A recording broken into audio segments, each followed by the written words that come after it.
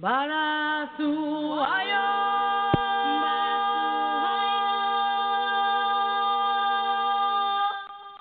Oh, Moniela Guana Mama Querida Huo.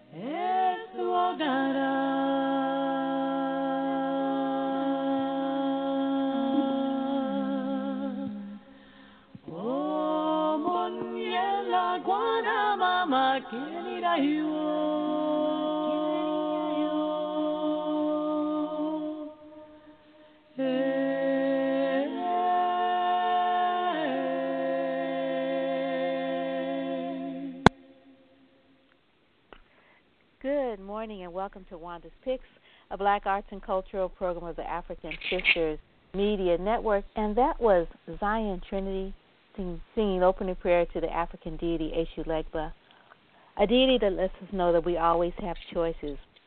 We are never victims. And we are so excited to have on the air two of our Bay Area resident scholars and activists who are going to give us some more opportunities to be able to make good choices. And so I want to introduce again to our listeners, she is no stranger to our show, Dr. Patrica Nunley, who is a teacher-educator who entered the field out of love and concern for Black people and especially Black children. She holds a specialized master's in child development and an EDD. She views herself as a traditional African healer who uses the medicine of education to fight against the disease of ignorance. So again, welcome Dr. Nunley to the air. Thank you. You're welcome. And we are also really excited to have Dr. Lawford L. Goddard today to join us as well. He is a sociologist and demographer who received his doctoral degree from Stanford University with a minor in education. Born in Trinidad, Dr. Goddard is an expert on Black family dynamics, Black culture, youth development programs, substance abuse, and HIV/AIDS education and prevention. He has over 40 years' experience as a trainer, educator in the areas of health education, substance abuse prevention, HIV prevention, mental health service delivery, youth motivation, and self-destructive behavior. He was a member of the Strategic Planning Work Group and data analyst for the California Reducing Disparity Project, African American Population Report, and a member of the CALMHSA Stigma and Discrimination Reduction Program for NAMI, California. What does CALMHSA Stigma, what does that acronym stand for? California Mental Health Services Act. Oh, okay. Oh, when was that? This is part of the millionaire tax, and it was a study commissioned for NAMI to look at their services and how they were serving their population. Okay. Yeah, but when was it? When did it happen? When were you serving on that? I was in that project in, this is what, 2020?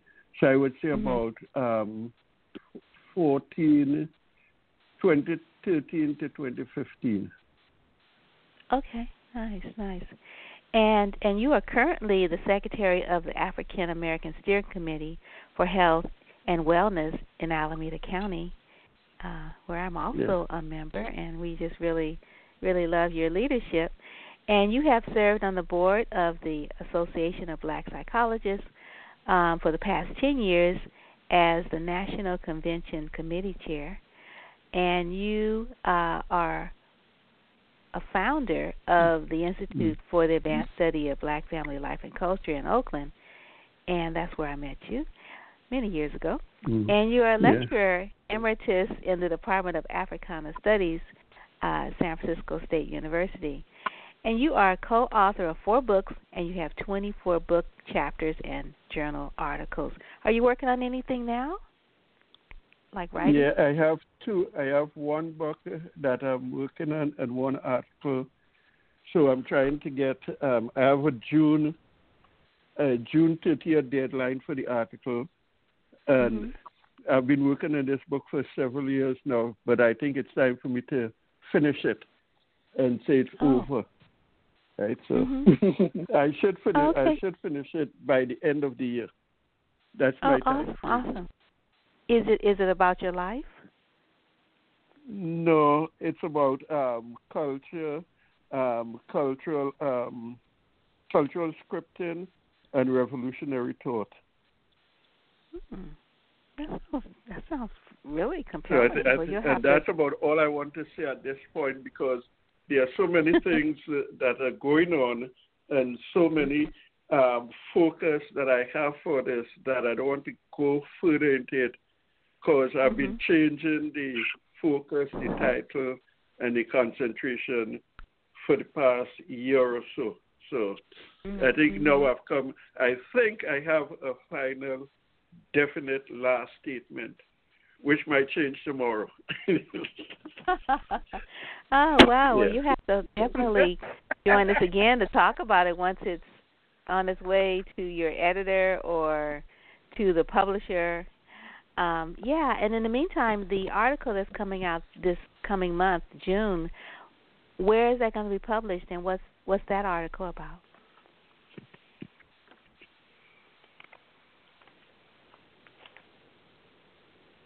Hello? Yeah, I asked you where the article is going to be published and what's it about. Hopefully it will be in the Journal of Black Psychology. There's a special edition on black suicide.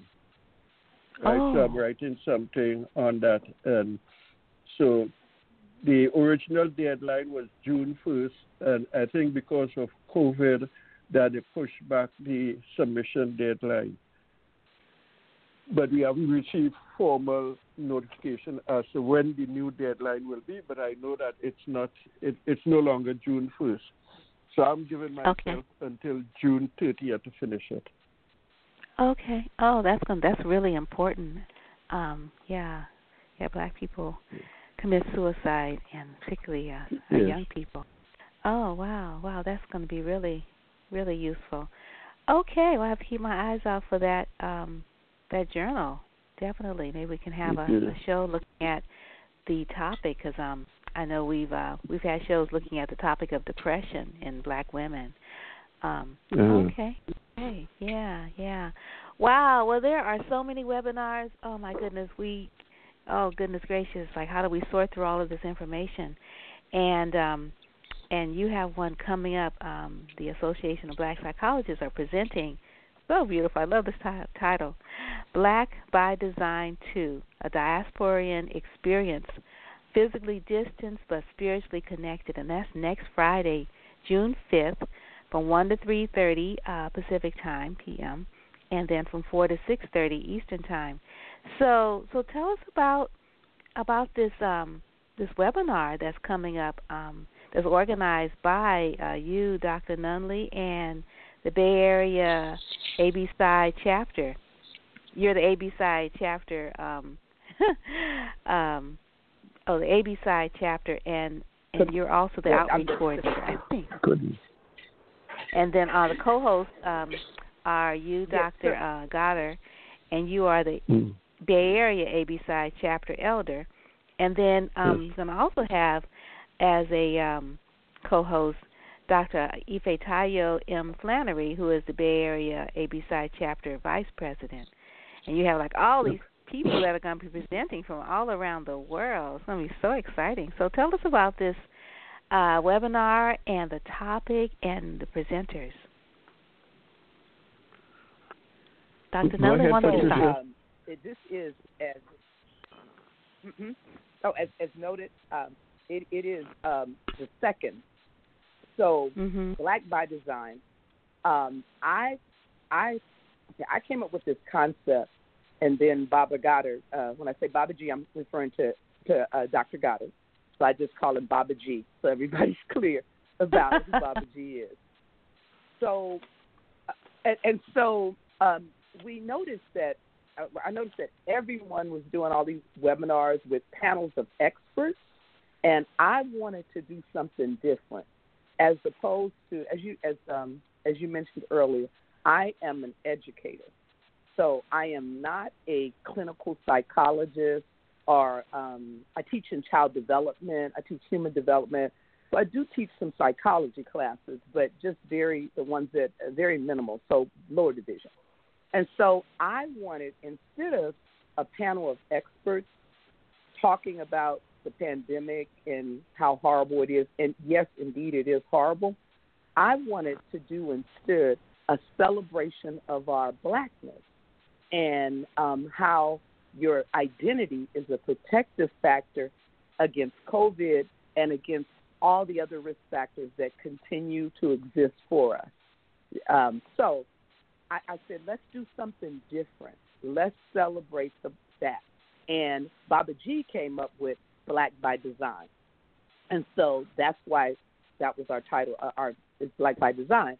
The first one was with USA, Black people, and South Africa. And with that one, we focused on faith and family. And so this actually is the second. So if you want to go back and see the first one, it is available on the Association of Black Psychologists, the national website. You go under videos, and it's under faith and family. So that was our first one. This is our second one. So that's why it says Black by Design 2. This time, Baba G said, hey, Patricia, instead of us doing, let's do the diaspora.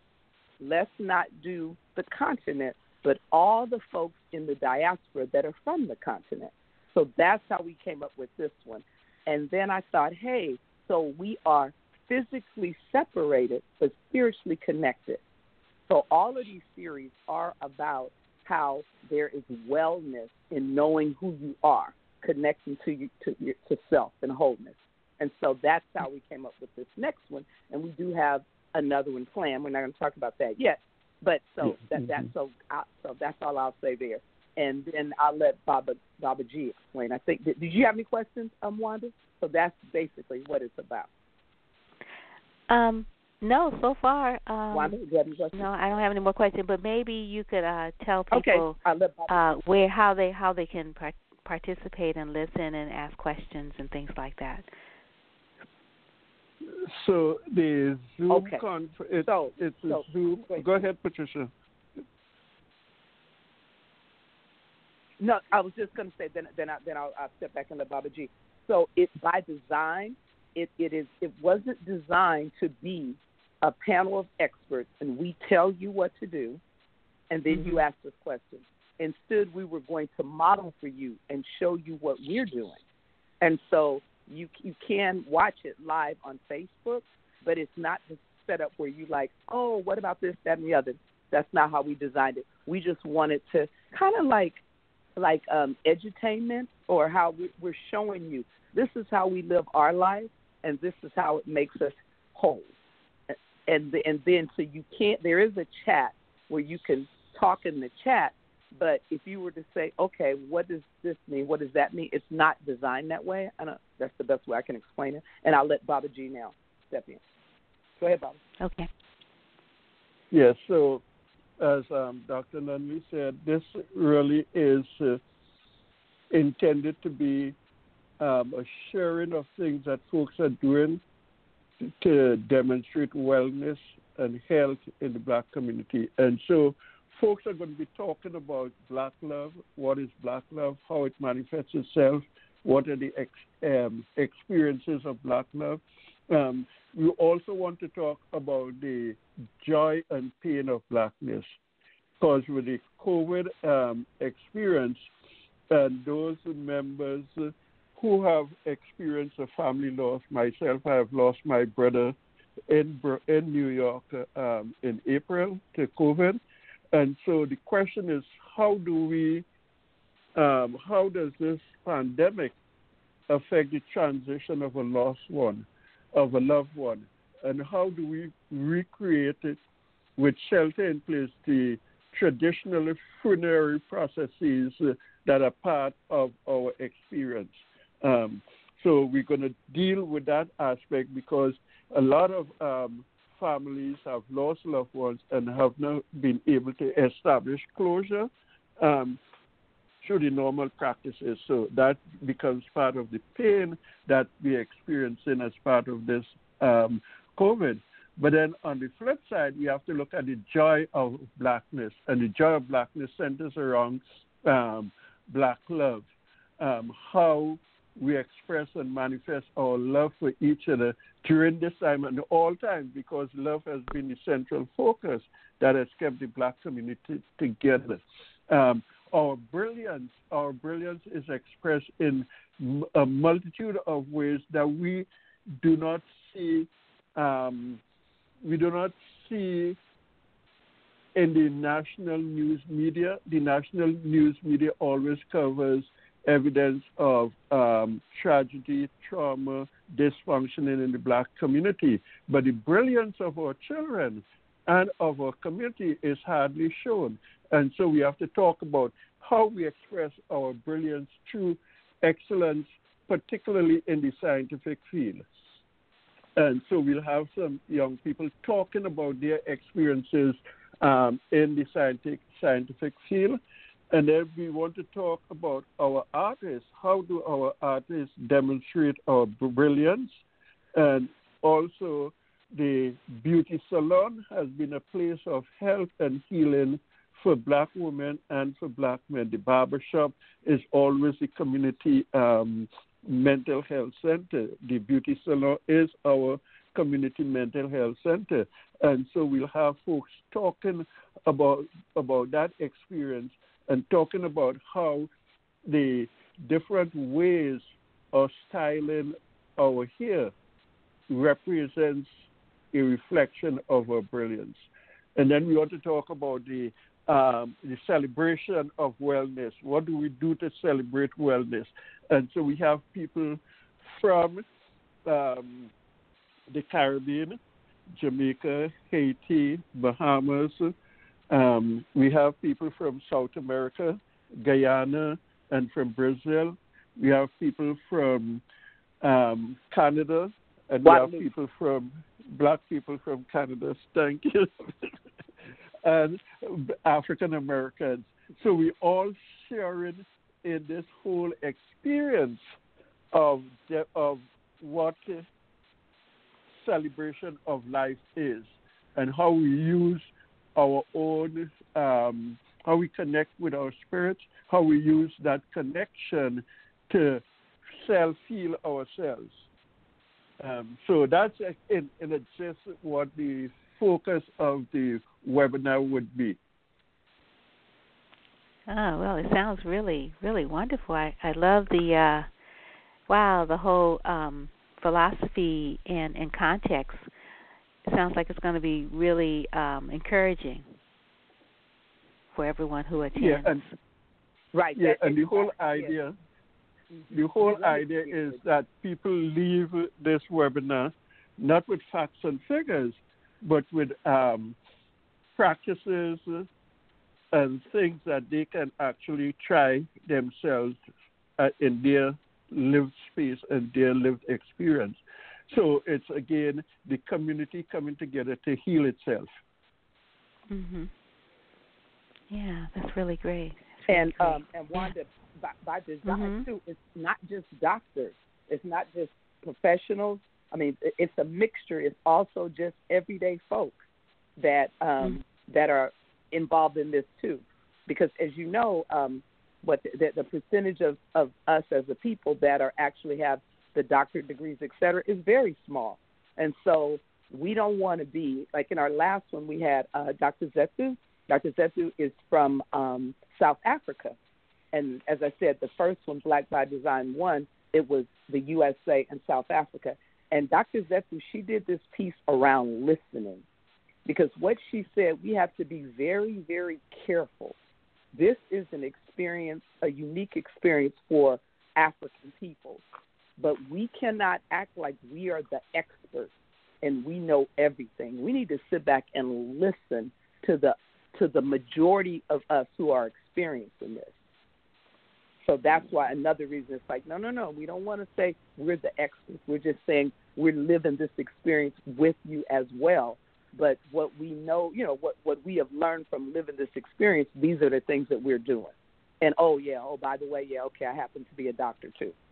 But that's not the lead part. Right. Yeah. So tell us a little bit more about some of the people that you pulled together here, and how do you know them? That's a lot of different spaces where we are, in the diaspora. So how did you pull all that together? And tell us some of their names and their expertise. Okay, so as you know, go ahead, we are both you start and I'll members follow. of the I'm sorry. Yeah, you know that we're both members of the Association of Black Psychologists, and I am the Western region rep, but I'm also a community organizer. But this okay. As an association, we are an international association, and so I met a lot of the people at ABPsi, but I also travel a lot. I love to go. I love international travel, and Dr. Rachel Bayer Cook, who used to be the president of the local Bay Area Association of Black Psychologists.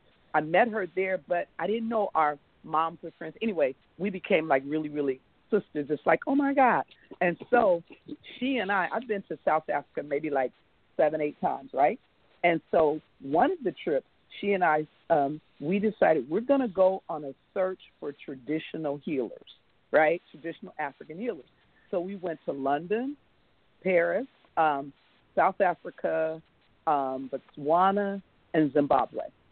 And so in that travel, and also being a member of ABPsi, that's how I was able to meet the international folk.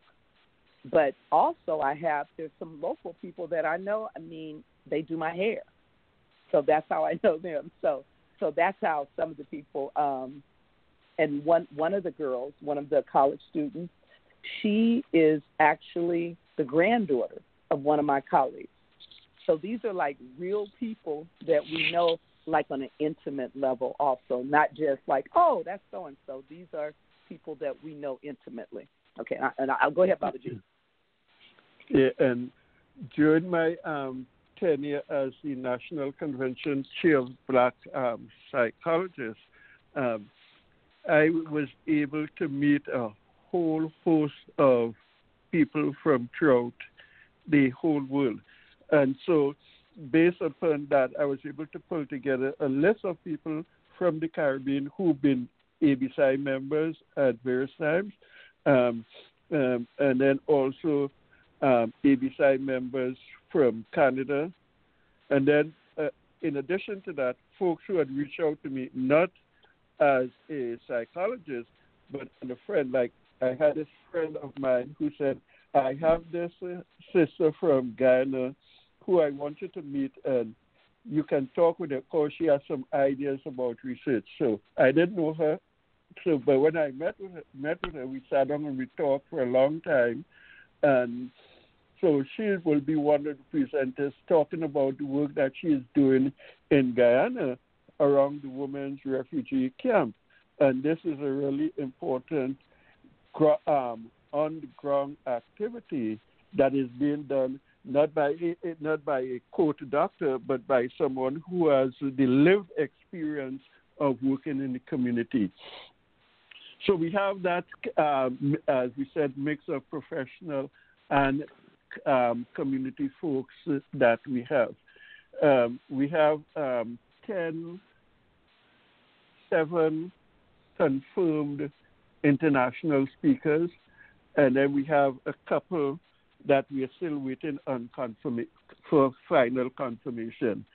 And So this is how the network starts with a small group of folks from the Black psychologists, and over 10 years, we have had all of these conferences, annual conference, and every year we have at least 200, at least 300 people come in for the conference, and we have over 100 presentations.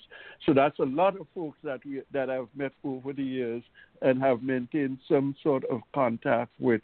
And most of these people would be considered lifelong friends, not just someone who presented at the conference. Because ABPsi is really a family, and that, as we say, once an ABPsi member, always an ABPsi member. Mm-hmm. Yes, right, for example, when I go to South Africa, people that I know, they pick me up from the airport, and I stay in their homes. And for example, the Canadians that are going to be presenting, Dr. Penny Cook, it's so if I go there, I stay at her house, she can stay at my house. So we really are family. And one of the young ladies from Guadeloupe, she was my former student, Cindy. She's going to be presenting. And I remember Cindy, she has a French accent because of the colonization there. But Cindy was one of my students. And so when so she got married, she invited me to her wedding. When I was in South Africa, she gave birth to her child. The child was very, very low birth weight. I mean, she freaked out. And so we talked about Black infant mortality. And I reminded her that, hey, guess what? When the Black girls, they survive more than any others. She said, oh, Dr. Nunley, they told me that. I said, it's true. And so that's so the relationship with her just continued, stronger and stronger. And she told me that, Dr. Nunley, I had to marry a Black man because I must, because my father's Black, my grandfather. And so she's going to be speaking. I don't want to see that we want to ruin the things that people are going to say. One of the other people, Mkhulu, he traveled with us to South Africa because he needed to bring his wife's ashes there. So just we got just so rich. I'm just so excited. I'll go back to the women's refugee camp. That falls under, for me, that's the beauty of Black women. If you are a woman to survive a refugee camp, it just says something about us. I mean, that's so rich to me.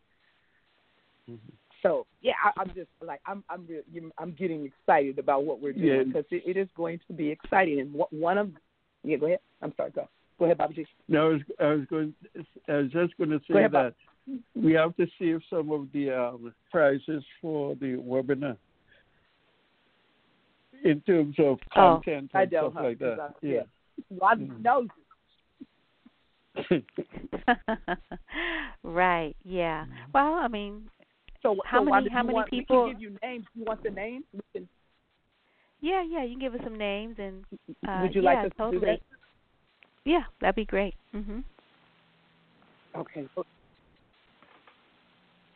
So, Latasha Mason and Keisha Mason.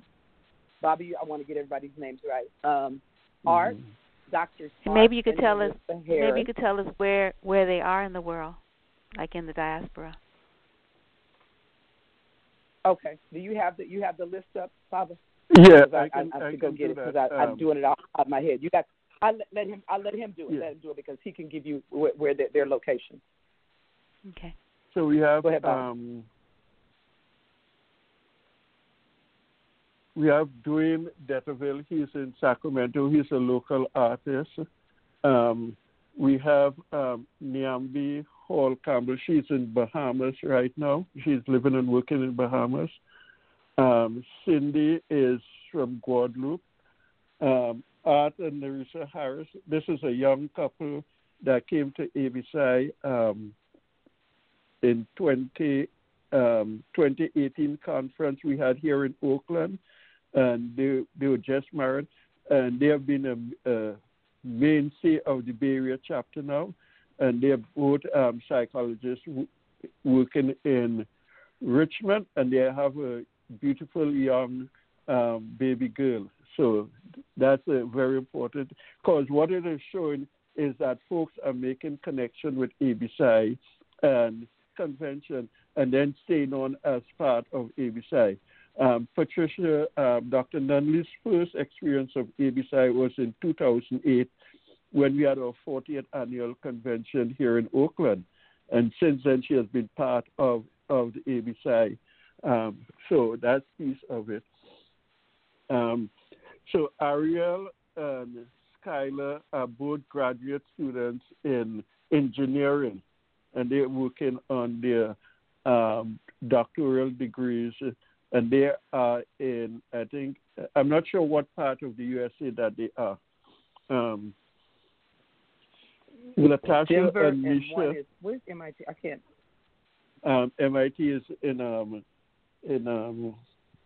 Massachusetts. Yeah. And then Latasha and Misha Mason,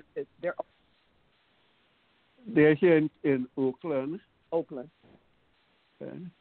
And then we have Sonia Mills and Natasha Pennycook from Canada, and Sharina Edinburgh, also from Canada. And then we have Ingrid Goodman from Guyana. Marcia Sutherland, Dr. Sutherland is Jamaica by heritage, but she's in New York.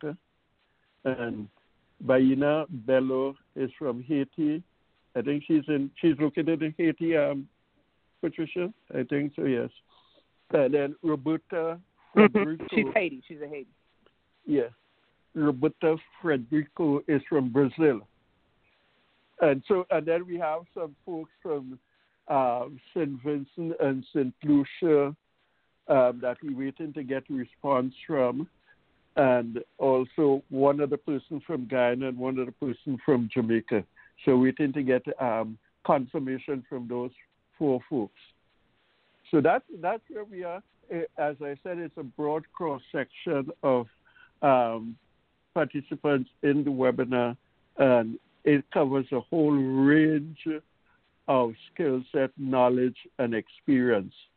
And based upon the initial part 1 of this Black by Design webinar series, this promises to be a stellar, excellent presentation, and we anticipate we'll get a good attendance and try and share some strategies that people can use, again, their sense of wellness.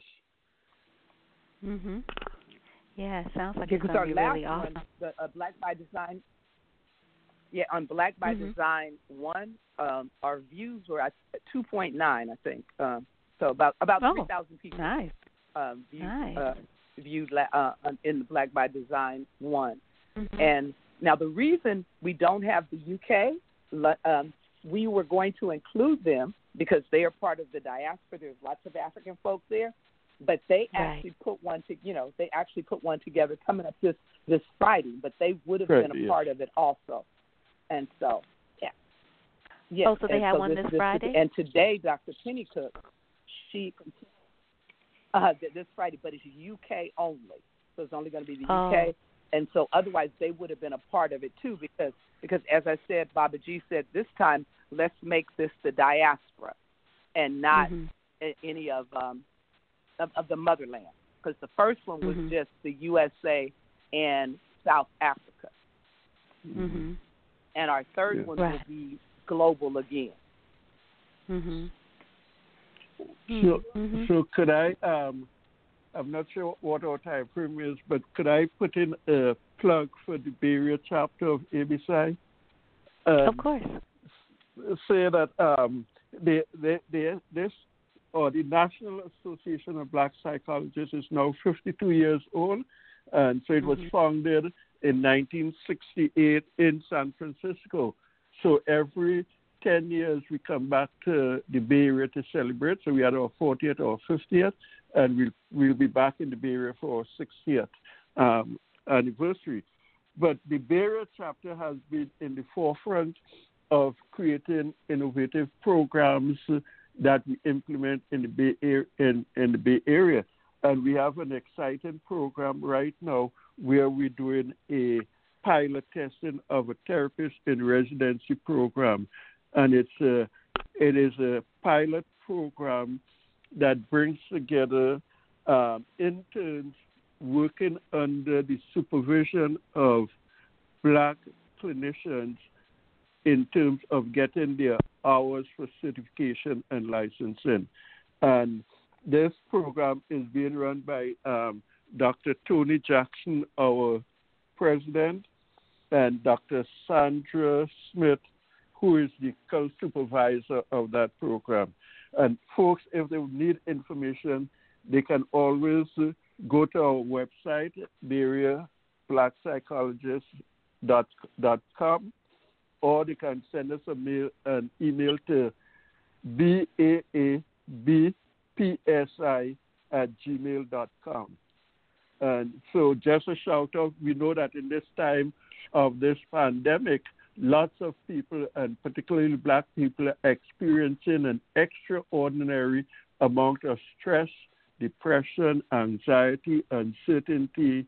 And if you need someone to talk to, reach out to us, because we are there and we are available to provide some sort of healing or some sort of activity that will involve healing on your part. So that's my plug. Thank you. Oh, that's great. So could you give the contact information again for the Bay Area chapter of the ABPsi? So baabpsi@gmail.com. Okay. And is there a website as well? Yes, the website, it's www.baabpsi.com. Okay. Dr. Nunley, you were going to say something? The reason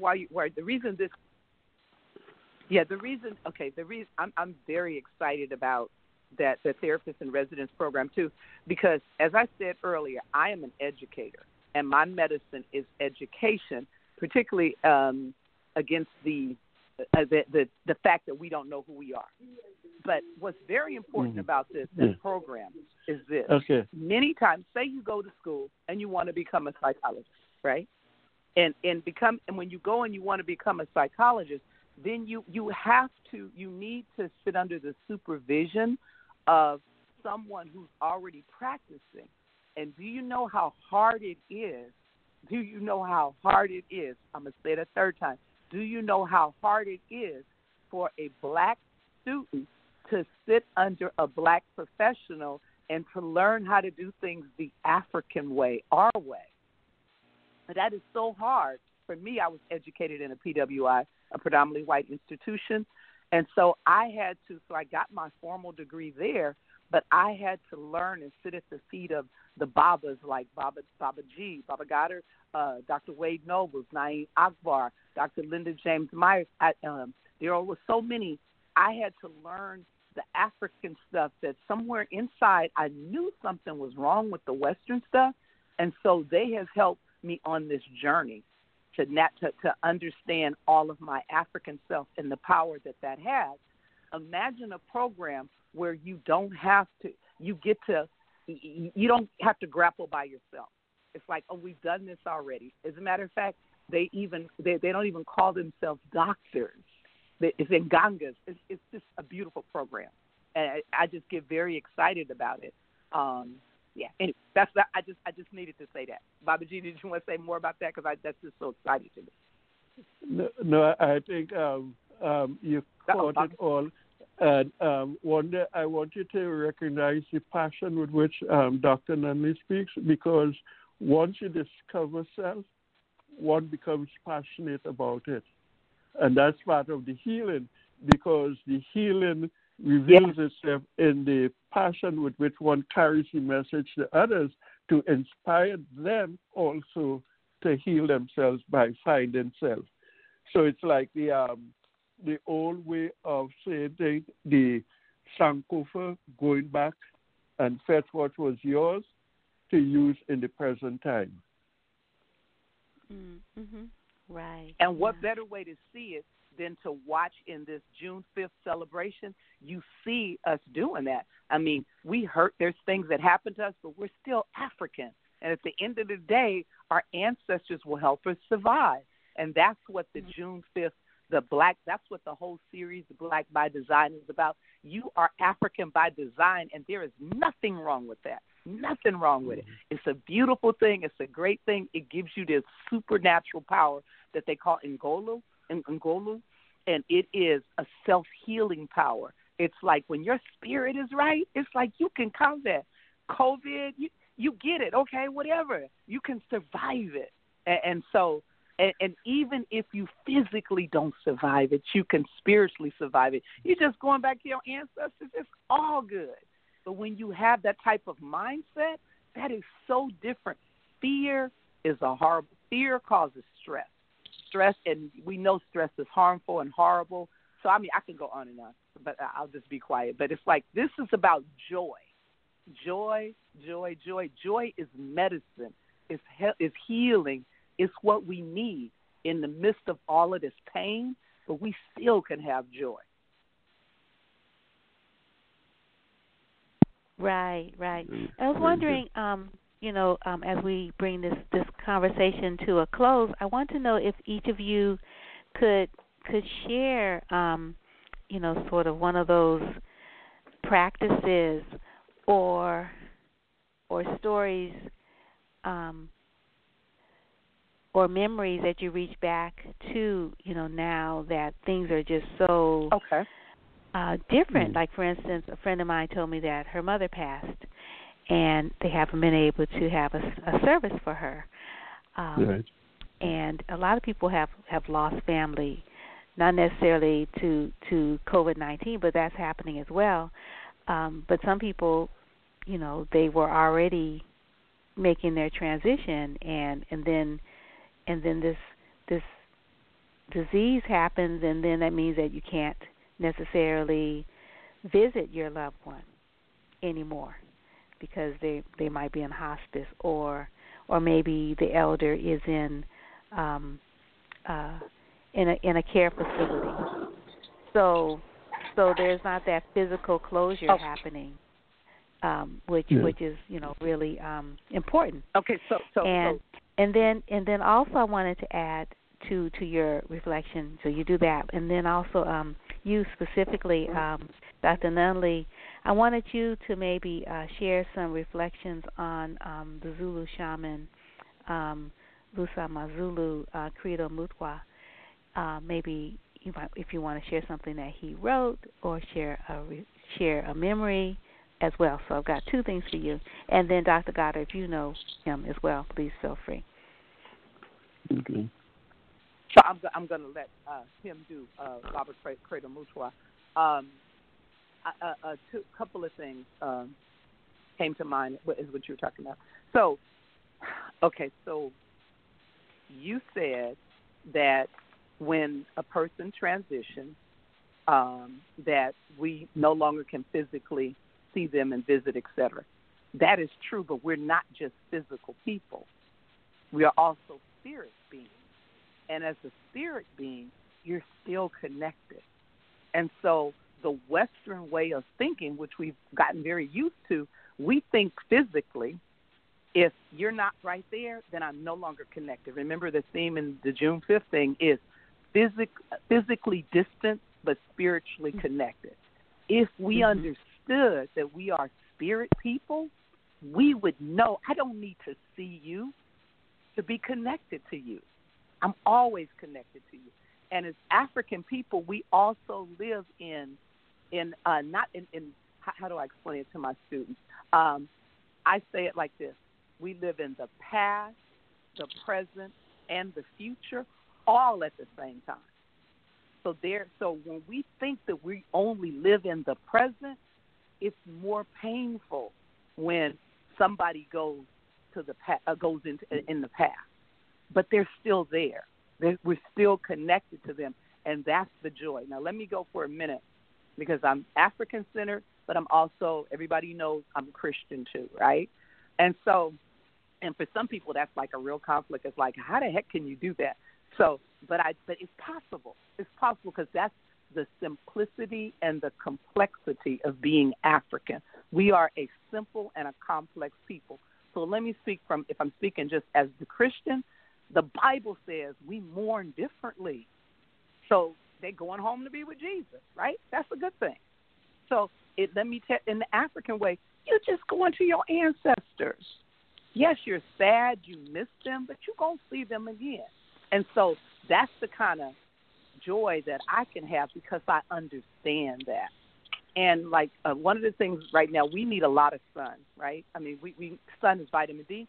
So I was sitting in my back, at my patio door, looking out into the yard. I have a very tiny backyard, getting my son, looking out. And you know what I started thinking about? I was like going back to South Africa and Zimbabwe and remembering, and I was saying, why am I not there? Because everybody around me is black, and they're not suffering this kind of stuff. It's like I want to be back home there, but it's like it's okay. I spiritually can go back there. So those are the kind of strategies. That's the kind of comprehension of self that when you understand who you are as an African person, you even mourn differently. So that's, and I'll get out of the way because I know I said a lot of stuff. I'm sorry, Baba. Go ahead. Thank you, Baba G. Go ahead. I'm sorry because I get all caught up. So it's interesting that Dr. Nunley ended with being out in the sun, and part of what I do as part of my healing experience is that every day I go out in my yard and I do gardening. So right now my yard is ablaze with flowers. I have red roses. I have white calla lilies. I have orange calla lilies. I have yellow clay dahlias. I have geraniums. I have red and white dahlias. I have pink roses. I have white roses. I have red hibiscus. And then my pride and joy is that I have my avocado tree has some young avocado on it. My apple tree is full. It has lots of young avocado apples on it. And then my banana squash is up, and it has the first flower. So I should be getting banana squash within the next month. And I have lots of peppers and tomatoes in the backyard. So the backyard is where I spend most of my time if I'm not in a webinar or in a meeting. And so part of the healing for us is to reestablish that man-land connection, the connection between person and land that was destroyed during when we were taken away from Africa as part of the first experience of human trafficking, which some folks call the slave trade, but it was really human trafficking in which the Europeans trafficked to the Western Hemisphere. And so that process disrupted the continuity of the relationship between person and land, which was critical in understanding the philosophical foundation of African people, because once you are connected to the land, you are connected to the ancestors. And so when we came here, we recreated some of those traditions, but the most critical one was the reestablishment of this relationship with land. And so that's an important part of the healing process for me, and it also provides for nutritious meals because they have homegrown tomatoes which are different in taste and smell and color from what you buy in the store. And same thing with the other produce that comes from the land in a natural form. So that's what I do. Yeah, that's so really I think wonderful. Wanda, I think about people who, because maybe you don't have a backyard. I mean, maybe you don't have a home. Maybe you're unhoused. So, but you still have the land. You're connected to the land. One of the amazing stories that one of the South Africans said about, it was a group of women that had been raped, and they were trying to get healing, and they tried to do it through using Western medicine. So psychologists came in, and they put them on the couch, basically, and talked to them one-on-one. These women thought that was the craziest thing ever. It's like, why am I sitting in a couch in this room, inside instead of outside? And I'm not with my sisters. I need to be out with my sisters in community because we're connected people, and I need to be close to the ground, which is where my source of everything, not on a couch inside. And they needed to drum the beat. So all of these natural ways, so music, to the ground, outdoors, all those things are healing. Now, if you need me to go Western science, there's something called the vagus nerve that gets stimulated. I mean, that's one thing. I am grateful. Sometimes I get angry that I'm Western trained, but because I do have Western training, when I learn the natural, real stuff, I'm like, oh, yeah, you know what? They trying to explain that as this, but they're missing spirit, because in the domains they say there's just three. There's the spiritual domain that everything comes out of, and so I can explain things through Western. I can explain it through Christian, but it's all the African base at the center, and so that is the beauty of being in an association like the Black Psychologists. You do not have to be a clinical psychologist. But you must be a healer. You must want to heal and care about your people, because just because you are a psychologist, you're Black and you're a psychologist, doesn't mean that you really care about your people. You got to be a healer first, and then, and by the way, I'm a social worker. Oh, by the way, I'm this or I'm that.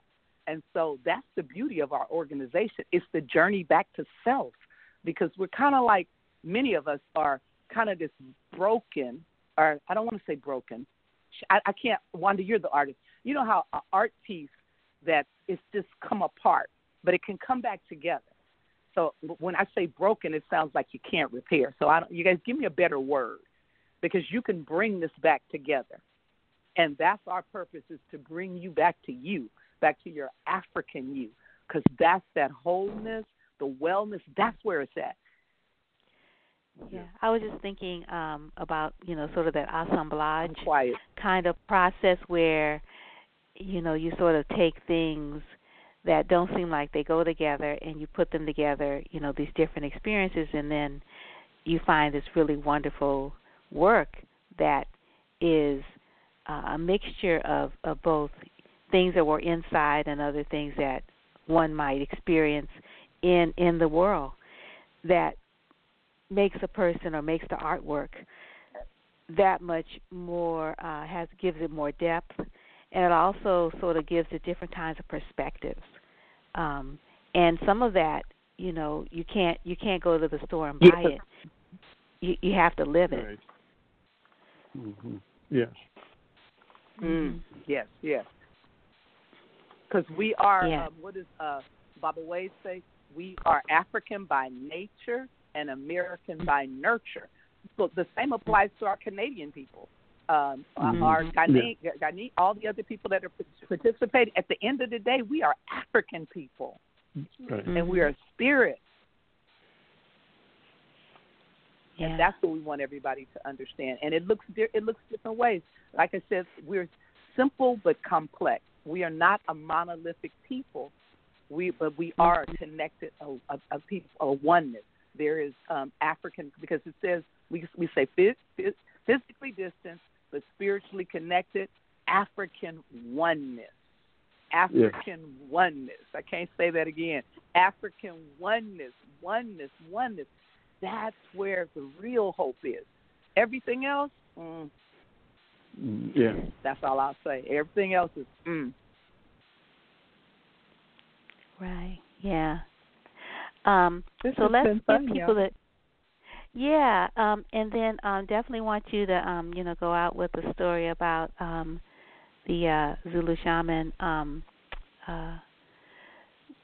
Vusa Mazulu Credo Mutwa. Yeah. But before that, I want you to give our audience the information again about about the webinar next week, the conversation, the discussion, and then I wanted to tell you that the Helping Our People Emerge, the UK chapter of the Association of Black Psychologists webinar on Friday. It looks like it's open because there's a link here. It is open. It is 29th. Yeah. Okay, because you said open. it was. Because I thought you said that you could only participate if you were in the UK, but I'm like, the presenters. No, you know what? All the presenters are from the UK. Yeah. It's just yeah, UK no, presenters. No, they aren't. No, they aren't. Some of the presenters are here. No, Dr. Nobles, both of them, Baba Wade and Mama Vera, they're participating, and Dr. Theophia Jackson, the National ABPsi president, is going to be there. That is yeah. So anyway, I just wanted to let people know. So okay. Oh. Go ahead, no. I'm reading the flyer. We didn't mean to say that it is closed. Yes, we didn't mean to say. Okay, so basically, yes, you, Mama Vera, Baba Wade, they're going to be guests on there, but the people who are the speech is it's the ABPsi in the UK only, as opposed to other speakers from other places. So yes, they will be there, but they're not like they're guests. I don't know how to better explain it, but yeah. How should I better explain it, Baba G? Yeah, that's it. Yeah, they're guests, but guests. the focus is UK. Mm-hmm. They're special invited guests because of their international, and Dr. Theophia Jackson is our president, so you will see her, the president of our national everywhere. chapter. Like, for example, on the Diaspora one we have, you're going to see Dr. Theophia Jackson, and then next you will see Ron Marie from the UK because she's the international rep, and then you will see Tony. So it's just kind of like the protocol, and then you see the Diaspora. Mm-hmm. I don't know if I maybe confused people more. They're hosting it, so it makes sense that they would be the majority of the speakers, or except for these special guests who are leadership in the overall organization, which is a national and global organization. So that makes sense. I just thought when you said it earlier, I thought, oh, we can't even go and look at it. It's like, really? Yes. And then I looked at my flyer and I'm like, we can go. Yes, sorry. No, it's clear. Yeah. We're making it clear I'm now, glad, because in case other people didn't understand, like I didn't that understand it. Yeah. Okay. Yeah, thank you, Wanda. I'm sorry. Yes, we want people to come. Mhm. Yeah, so it's 2 p.m. Eastern time. Mutua? Yeah. Mhm. On Friday. So our time that would be what, 2, 1, 12, 11? Mhm. Yeah, 11 Pacific time. Is that 11 our time? 11 Pacific time. Yes. And it will be set up, I think, where you can actually there'll be a Q&A. I think I'm not sure, but I think I'm not looking at the flyer. It may be designed with the Q&A. Are you guys looking at the flyer? Is there a Q&A? Yeah, it's going to be on Facebook Live. Facebook.com/UKABPsi.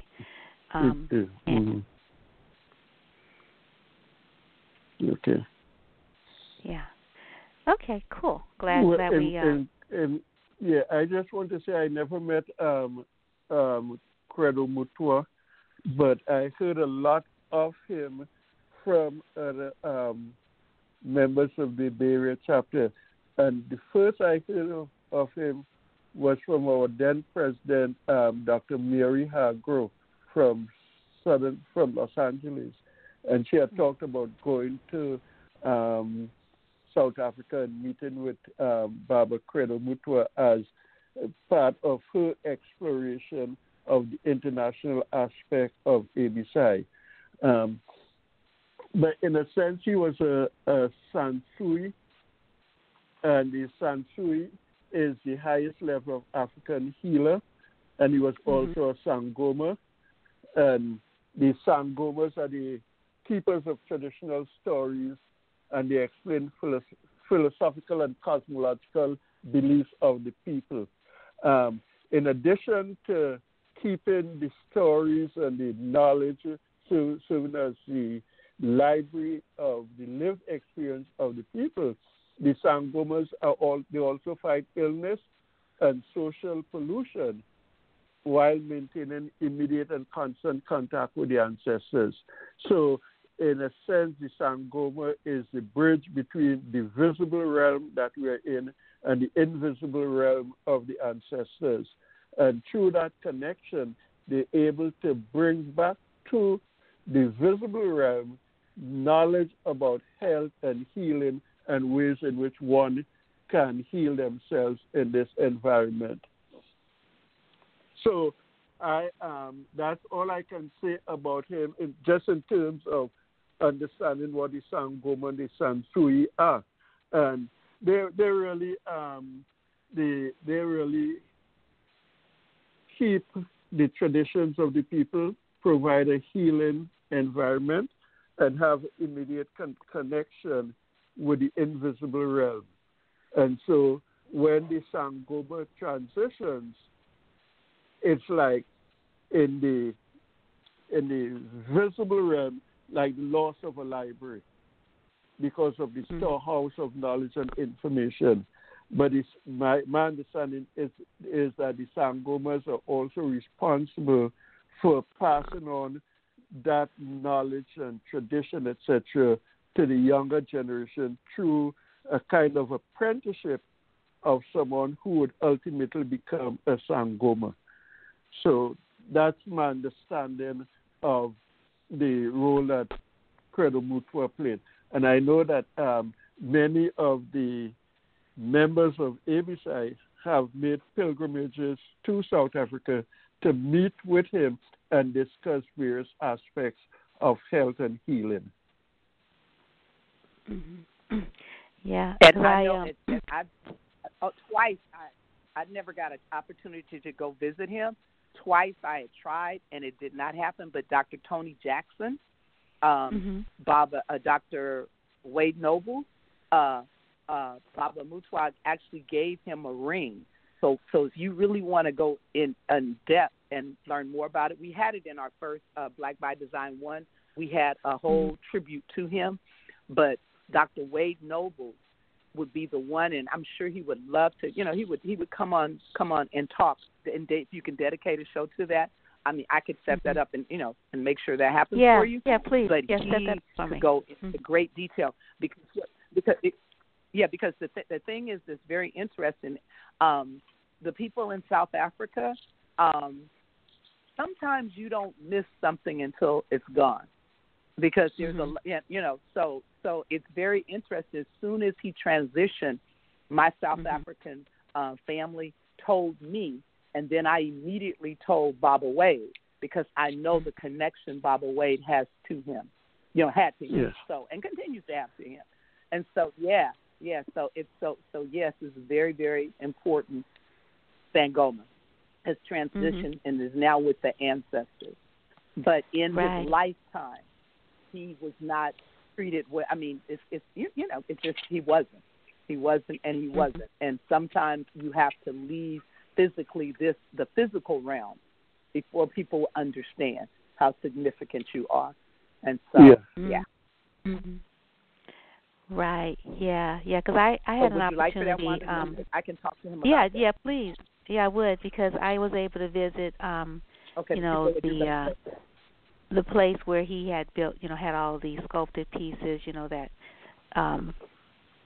the sort of I don't know, it was almost like a shrine. We had all these really wonderful artwork.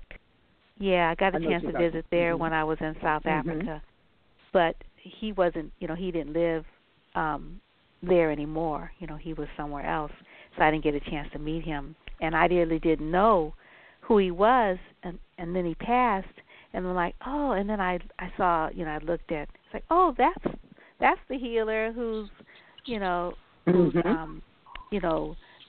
living museum, the shrine that I visited. And I was like, oh, wow, yeah, because they told me all about him, when I visited. I'm like, oh, this is so wonderful. Yeah, and it is interesting how how people didn't understand him.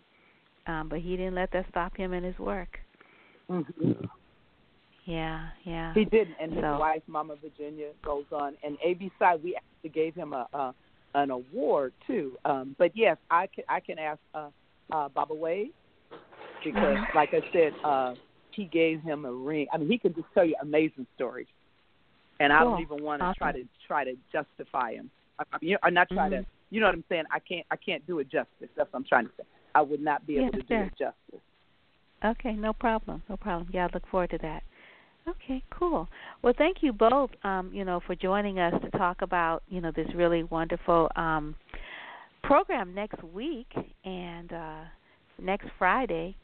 And why don't you give our audience again the time, and so they can make sure that they are, sort of a part of the discussion.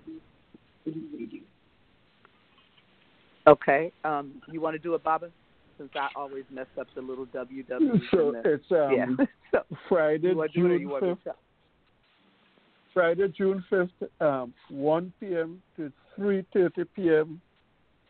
Pacific Standard Time, which would be 4 p.m. to 6:30 p.m. Eastern Standard Time. So folks on the East Coast can join us at that time, and then folks in the Pacific region can join us at that time. And you can join us live on Facebook through the ABPsi Facebook page, and that would be on the flyer. And the flyer would be posted on the ABPsi webpage, and we're distributing it through various email lists, etc. Okay, excellent. And you'll be able to just click on the link once we do. Yeah. Mm-hmm. Go ahead. Right. Yeah. Go ahead, and are there any other webinars that you would like to highlight that people might want to be aware of? Because I have a few that I'm going to announce after our conversation. But do you have any that you want to highlight?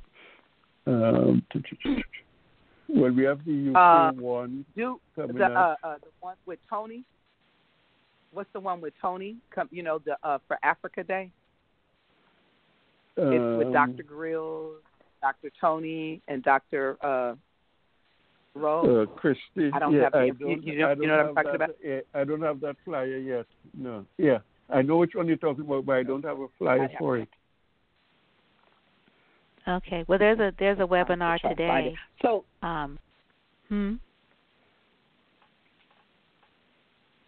Today's the 25th, right?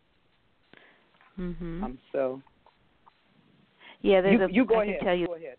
Yeah, there's one happening. There are quite a few, but there's one happening today, and it's let me make it bigger. Yeah, it's called Trauma and the African American Health Experience, and it's today from 3 to 4 Eastern Time, and so that's you say 11 to 12 Pacific Time, and it's featuring Miss Harriet A. Washington, who is a lecturer, and she's the award-winning medical writer and author of Medical Apartheid, and Dr. Cheryl T. Grills, who's the director of Psychology Applied Research Center of I can't read this.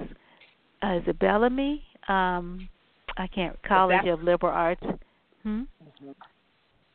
Yeah, she's at Loyola Marymount University of Los Angeles.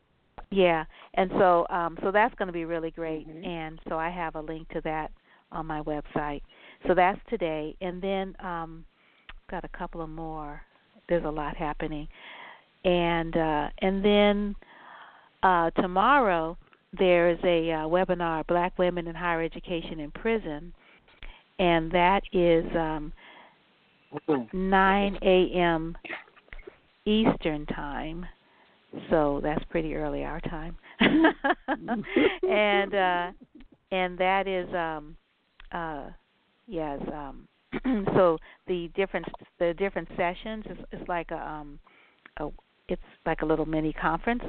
So the floor opens at 9:30, and then there's higher education policy and then there's decolonizing the prison classroom. Oh, no, you can go to them all. They're one after another. And then the politics of black womanhood in higher education and prison, and then liberation, activism, and service in higher education and prison. That's when it ends. So it's a 3-hour conference, mini conference. And the guest speakers are Dr. Bria Willingham, Associate Professor of Criminal Justice at SUNY Plattsburgh, and Dr. Brittany Gatewood, Adjunct Professor of Sociology at George Washington University, and Dr. Bahia Muhammad, Assistant Professor of Criminology at Howard University, and Dr. Aaron Colbert, co-founder and CEO of Second Chance Education Alliance Incorporated, and Satra D. Taylor, Higher Education Policy Analyst at the Education Trust. And so I have this posted on my website as well.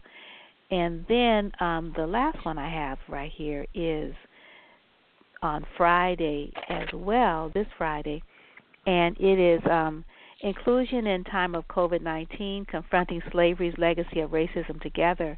And that's a webinar co-organized by UNESCO and the United Nations Department of Global Communications.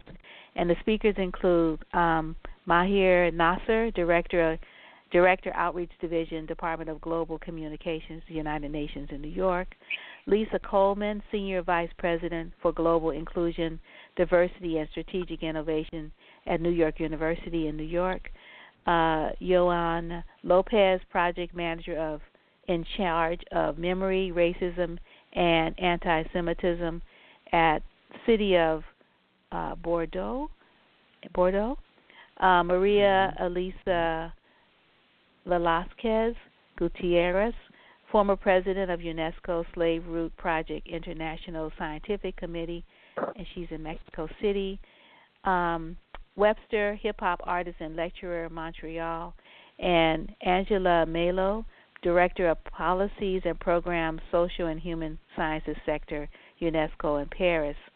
And that's tomorrow. Sorry, I thought it was Friday, but it's tomorrow, 10 a.m. Eastern Time, 4 p.m. Central Time.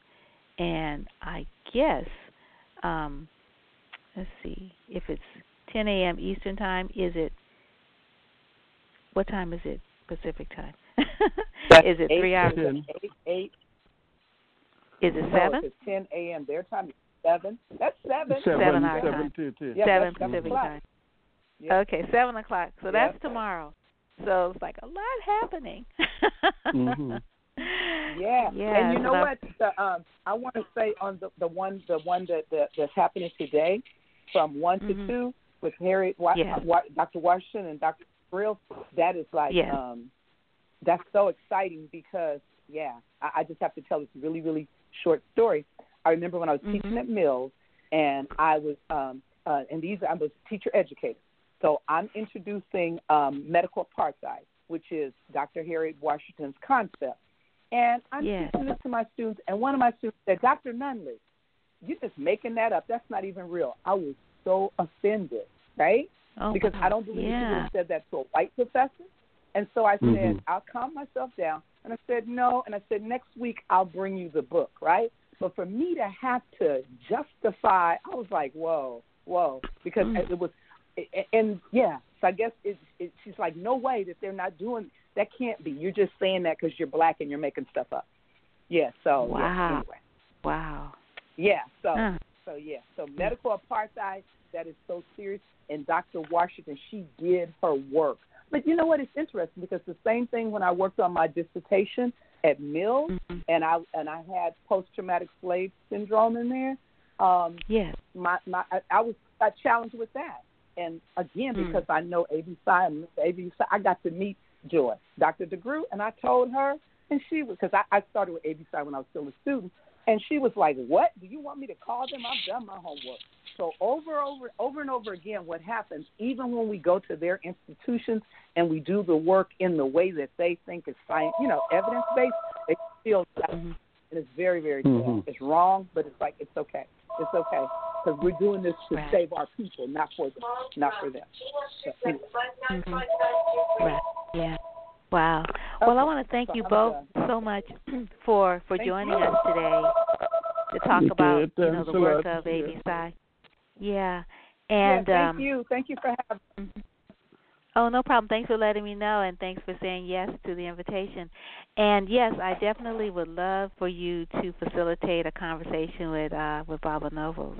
Yes, that would be super. Okay. No, I'm not going to point him your way, and I'll let him know that can you do well, this? when you ask him, so. he says yes to you. So it's like that'll be really cool. Oh, okay. Because I ask and all it right, doesn't happen. do So yeah. Oh, you know what? And don't take. You know what? Don't take. He's just so busy. Don't take it personal. He's busy. But it's like the Bobbers. They're kind of like my daddies. I mean, like even when I graduated there at my graduation. I mean, so I'm like we're like real family too. So that's what it is. So when I ask, it feels like his biological daughter. Although everybody's beloved, he loves us all. But yeah, no problem. I got you. No problem. Okay, thank you. All righty. Well, you all take good care. Good luck on all of that writing, Dr. Goddard, that you are doing. Yes, looking forward to thank you. an article next month sometime or maybe July. And, I'm looking forward to the program next week. It's going to be really awesome. Yeah. Yes, thank you. Okay. Thank you again, my sister. Thanks Wanda. a lot. All right. Wanda. Bye. Bye-bye. Right, bye-bye. You take good care. Peace and blessings. Okay, you too. So we are going to, I was going to play something from the archives, and I was thinking about playing We Are More Than Ebola, because I haven't heard that particular program in a while.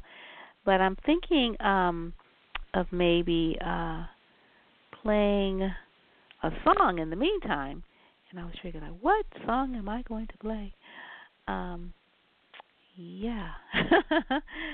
I think I'm going to play Bobby Hutcherson. I don't know, Tranquility. That sounds beautiful. So I think I'm going to play Tranquility by Bobby Hutcherson. And then I will jump right into a rebroadcast of something from the archives.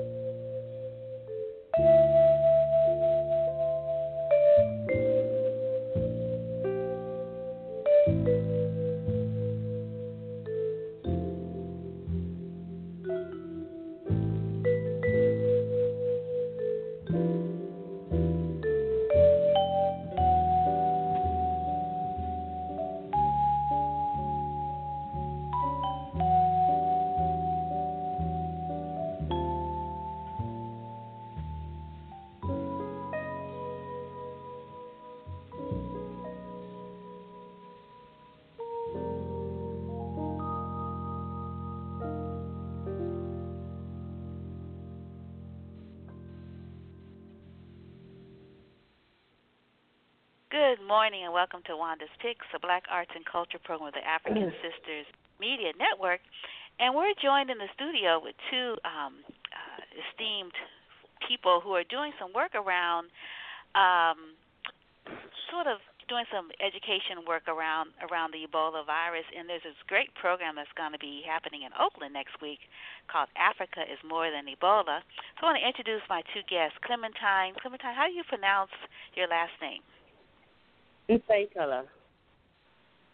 Nsekala? Yes, that's pretty close, yeah. Pretty close, okay. All right, and Clementine is the program coordinator for Africa Advocacy Network, one of the presenters of this program that I mentioned that's happening next week. She's originally from Democratic Republic of the Congo, or the DRC. She's fluent in English, obviously, French and Lingala. She holds a Bachelor's of Arts in Politics and a minor in Sociology from UC, is that Santa Cruz? Yes. Okay, nice place. Great folks there. Like Angela Davis's program, History of Consciousness. Like, ooh. Yes. Yeah, it's a nice place to ride your bike, too. Yeah. And I was reading that you're currently in your last year of a master's program in public administration at San Francisco State University. Yes. I just finished my test done last night. Last night? Oh, wow. How'd you do? Yes. How do you think you did?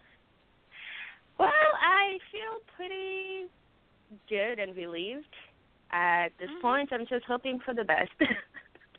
Oh, well, yeah. Well, we're definitely going to send a lot of light and love your way. 'Cause of course you did well. So Ms. Clementine holds a Bachelor's of Arts in Politics and a minor in Sociology. As I already mentioned, she most recently worked as an event and outreach researcher for the Center on Contemporary Conflict at the Naval Postgraduate School. Where's that? In Monterey. Oh, okay. You like it down there by the water, huh? Santa Cruz, Monterey. Yes. And now the San Francisco Bay. We got water here. Yeah. Yeah, and you coordinate Africa Advocacy Network's activities, including fundraising, grant writing, outreach, and communication, and direct assistance to clients. So welcome. Welcome. Thank you. Thank you for having me. You're welcome. Oh, I'm happy that you could fit me into your busy schedule, considering, the stresses that you're under presently, academically. Yeah. Yeah. Srinam Shamsunder, our illustrious physician guest, completed his residency in internal medicine at Harbor UCLA Medical Center in June of 2008. As a physician who trained at a public hospital and has provided medical care abroad, Sri is interested in the delivery of comprehensive health care in resource-poor settings. In addition to his clinical work training medical students and residents on the medical service at UC San Francisco, he spends much of his time abroad. In 2009, Shri spent 5 months in rural Burundi and Rwanda with the organization Village Health Works and Partners in Health.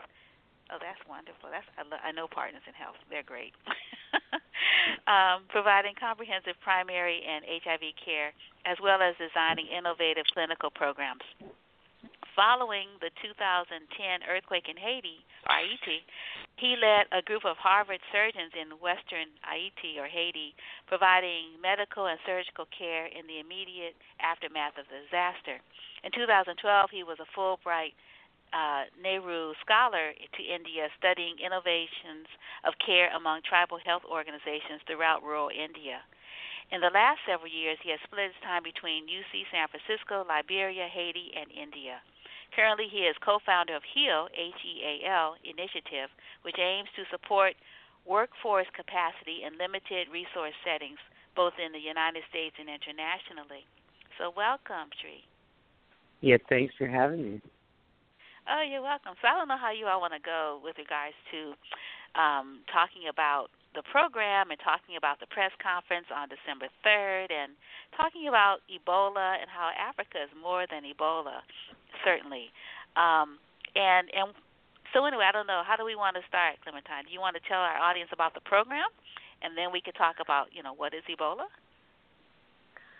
Yes, I think that the way that we have talked about Ebola, especially in partnership with Dr. Shrim, is that, I have mainly talked about the stigma and the community realities, and Dr. Shrim has talked about the medical, because I feel like one of the causes of this spread of the stigma is the lack of direct communication and involvement of communities.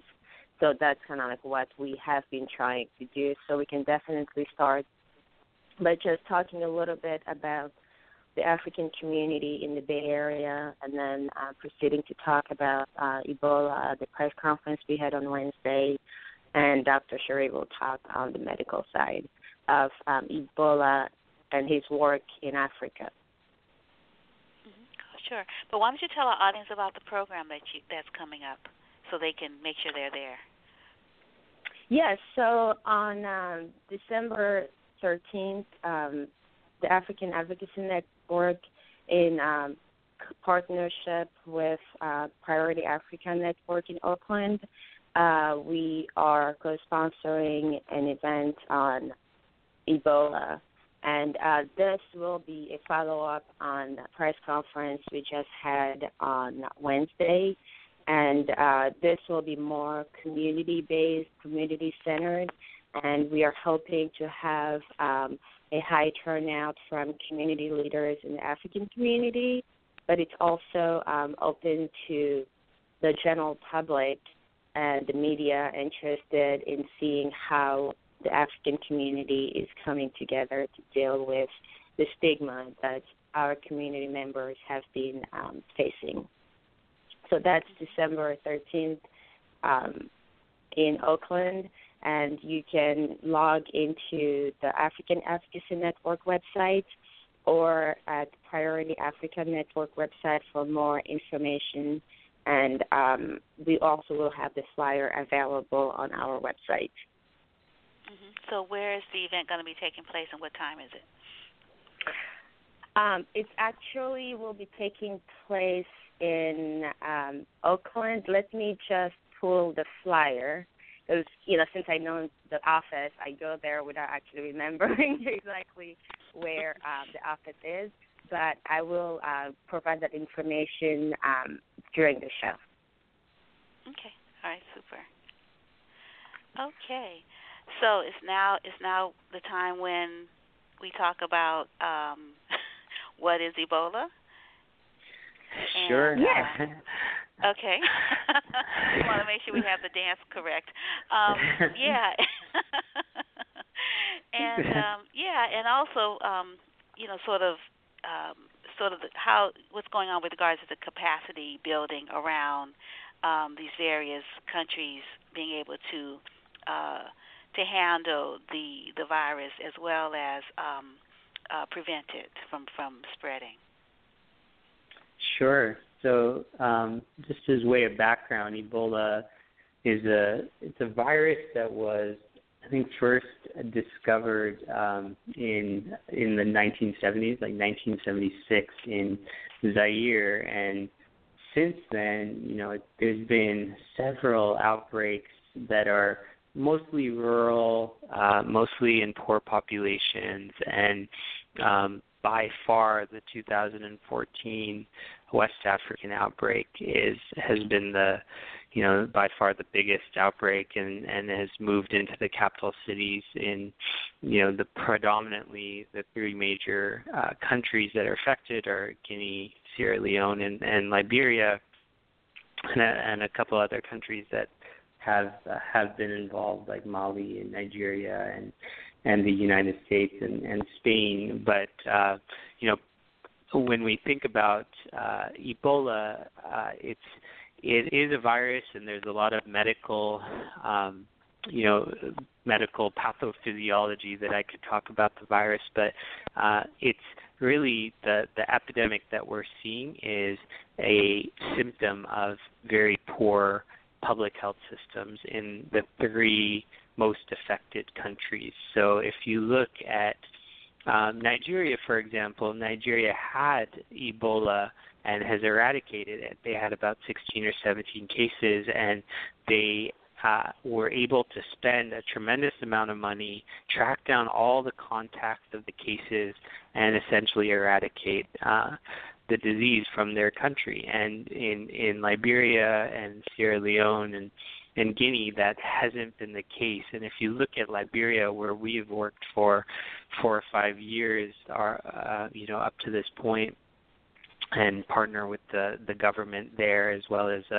a local organization, they had about 50 public health workers public health doctors for a population of 5 million people before this outbreak happened. So, the amount of health professionals that were there to kind of take on Ebola was very, very minimal. And in the United States, in comparison, there's something like three doctors for every 1,000 people, and there's 172-fold difference between the United States and Liberia. So I think that we're seeing Ebola thrive in these countries where the public health system and the infrastructure, when we talk about the things needed to fight Ebola, it's really space, systems, staff, and stuff, essentially. And if you don't have the systems and the stuff and the staff to really address it, you're gonna have the reality that we're seeing with this West African outbreak in 2014. Yeah. Wow. So, how are these the deficits given the economies of these nations that are hardest hit? How is this being addressed? How can people help that don't have skills? Sure. So I think that there's the short-term response and there's the long-term response. I think what Clementine was saying of involving communities, that's important, whether you're talking about the Bay Area or you're talking about Liberia. And so, in the short term, I think it is important to have the Ebola treatment unit up and running in places all around the countries of the three most affected areas. And when we talk about Ebola, I think a lot of people just assume that it's a death sentence. But if you look at the expats that were infected with Ebola and came to the United States, the death rate is not that high. We had Mr. Duncan in Dallas that died, and a lot of the nurses and a lot of the physicians that were infected actually got better. And so when Ebola comes up against modern medical care, I think we don't know what the mortality rate is going to be. And so in this outbreak, it's been 65-70% of people that actually get infected with Ebola die from Ebola. But we are starting to see, I just got an email from my fellow that works, with me at UCSF. She's on the ground in Rivercrest County in Liberia, and the Ebola treatment unit there just had 8 people that were infected with the virus. 6 of them walked out completely cured, and essentially, was for the community to see that 6 people spread the message that if you come to the Ebola treatment unit, if you have good care, you have a good chance of getting better. I think that's a very powerful message from for the community. And up until whether it's the HIV virus or it's the Ebola, if you don't have options for care, why would a population or why would anybody go and seek care in a place that you feel isolated, that everybody's wearing masks and it feels like a cold environment, and you end up not having any better chance of survival? So what we're trying to do in these countries is really set up the short-term infrastructure to respond to Ebola, and then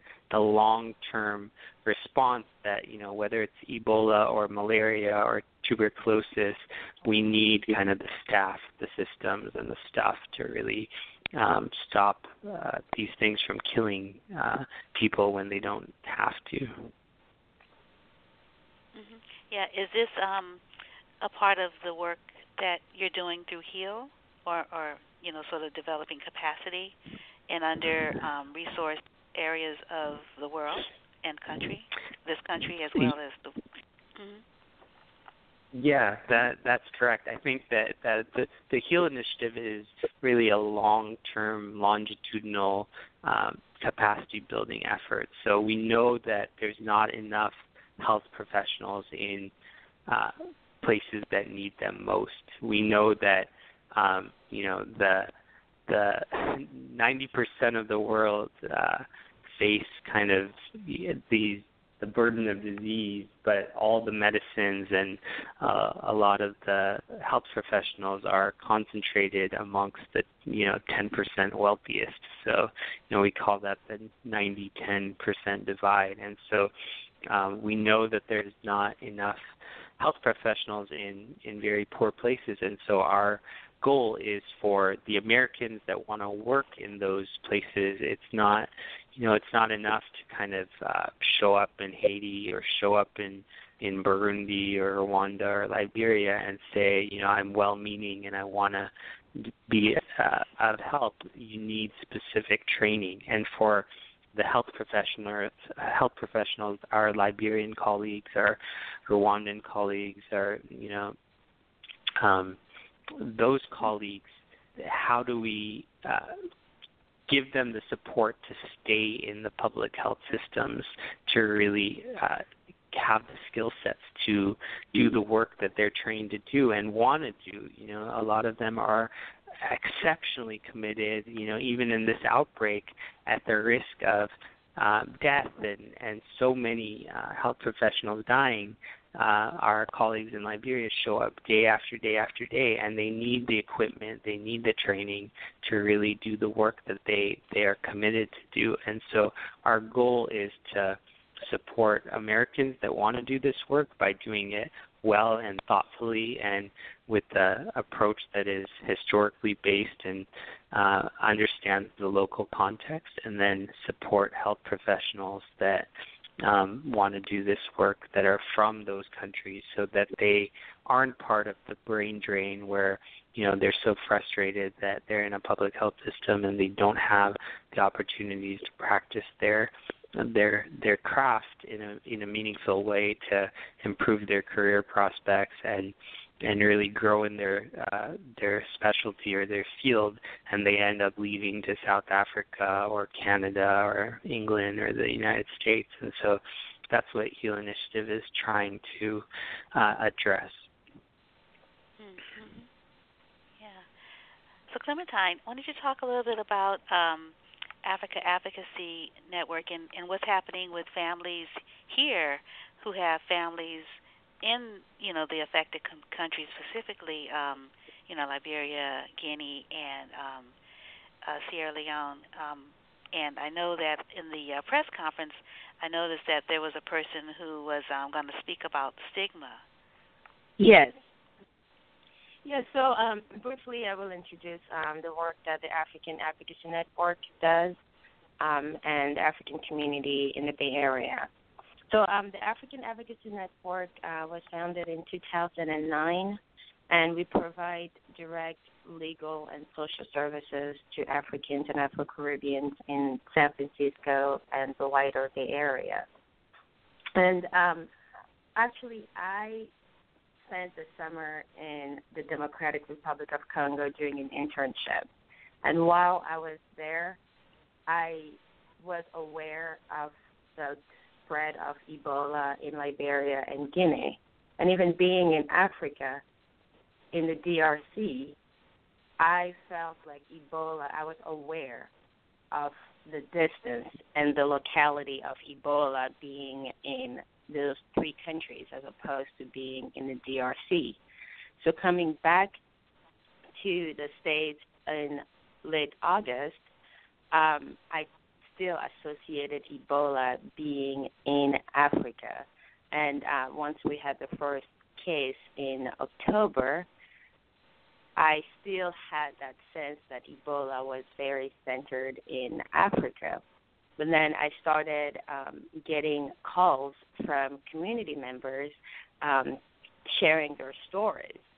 And at first, I just assumed that the stigma was more prevalent in the East Coast since they have larger African and Afro-Caribbean communities. But once we started getting calls, when we started having conversations with other African communities and churches to see if they have seen any changes in their communities.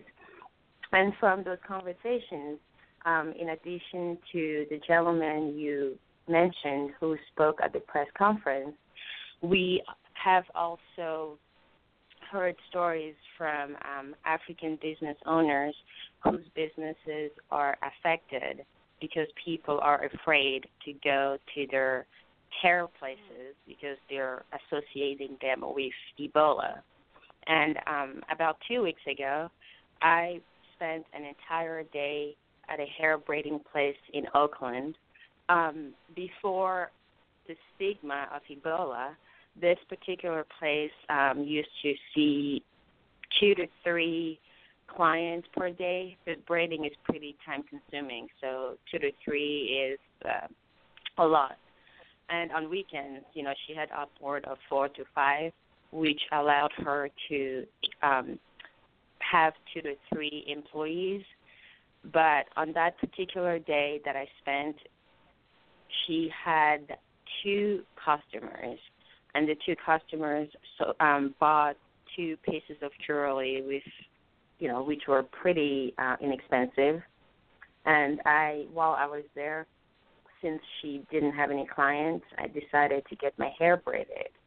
And at the end of the day, if I did not go to get my hair done, that business would only have generated $25 for the entire day.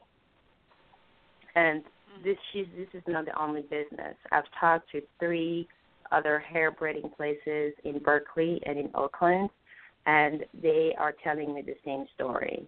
Even here in San Francisco, another hair braiding salon owner has told me that people are asking her, where are you from? When was the last time you went home? How often does your family visit you? All those questions that they've never had to face before until now. And just yesterday, a client saw an article in the Chronicle about the press conference that took place on Wednesday. She called me and told me about her experience with Kaiser Permanente. She's originally from the Ivory Coast.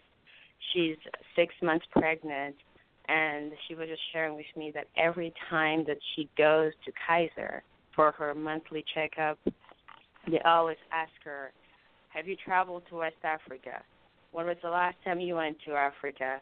And even when she hands them her card visit, they don't take it from her. They ask her to swipe the card. And when she complained to her doctor, the doctor simply told her, oh, this is just a policy that we have in place against Ebola. We do it to everyone. But based on her feedback, she's only noticed them asking Africans to swipe their cards and not other patients who are not African or can be assumed to be African. So what we're seeing really is, people being mistreated in receiving services, but also people being mistreated and as a result are losing jobs and are potentially losing the ability to get jobs because we are only aware of the stories of people who have come forward. We don't know what is truly happening to people who are keeping silent. Wow. Yeah. Yes. So that's why we really, we put the story out there, but really, going back to the upcoming event on December 13th, this is really, it's a community town hall, and we'll have a panel discussion and community forum. And it's taking place at the Priority Africa Network office at 6501 Telegraph Avenue in Oakland, California.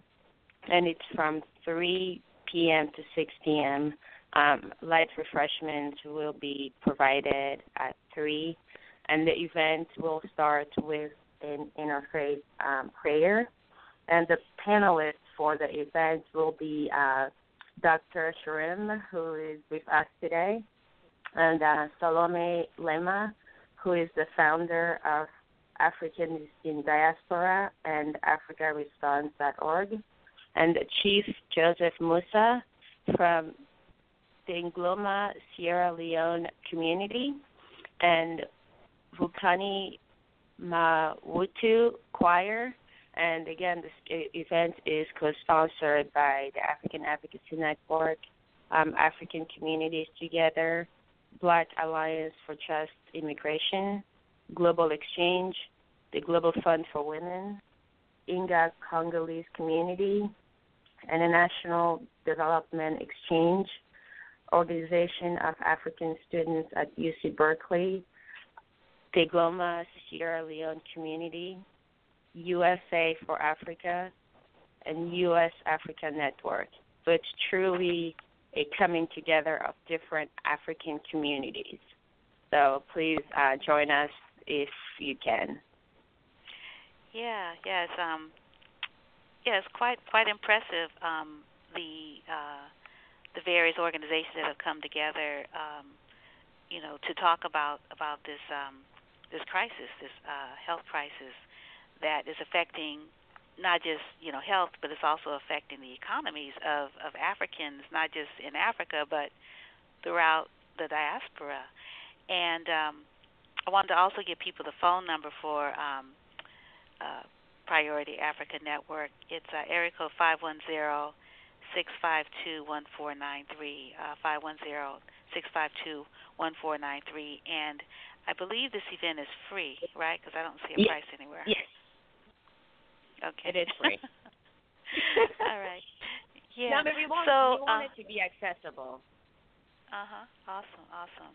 Yeah, and PriorityAfrica.org is another way you can see the lovely flyer.